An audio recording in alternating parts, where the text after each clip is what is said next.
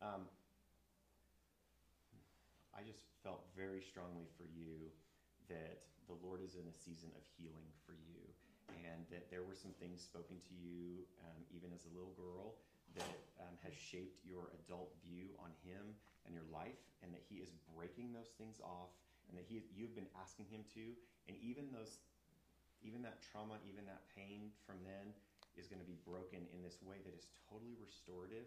And in that, it's His kindness that does that. But the beauty of it is I feel like He's going to use that trauma, but that healing, beautiful, like, balm that He puts over it. And you're going to bless other women. I see you just speaking to this and, like, identifying the markers of, like, I know what that looks like because I've experienced it, and nobody else sees it or knows it because people just go by it. And you're just going to stop, and you're going to invest, and you're going to talk. And I feel like there's this new life. I just saw, like, these broken little teacups all over the place, and in the middle were just sprouting these beautiful flowers that the Lord was using you to just plant and grow. Yeah. And then Yeah. Tiffany, I got Song of Songs for 7 and 9 and 15 for you. It says, "You are altogether beautiful. There is no flaw in you. That you've stolen my heart with one glance of your eyes. You are a garden fountain, a well of flowing water."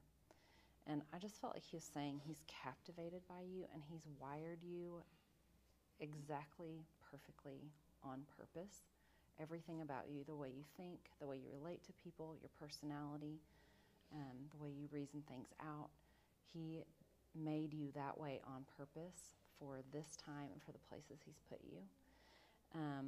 And that He is so incredibly proud. He's not disappointed or waiting for you to get anything together. That He is using you in a really powerful way right now, and it's bringing Him so much glory, and He's so delighted in you.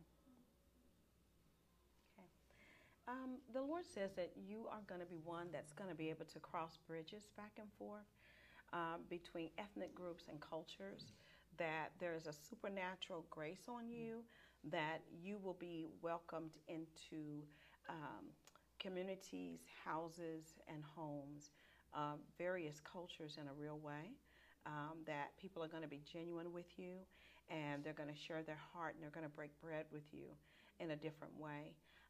The Lord says that you're going to say bye-bye to your past and what has held you up and tangled you and told you were not qualified and that you were not good enough.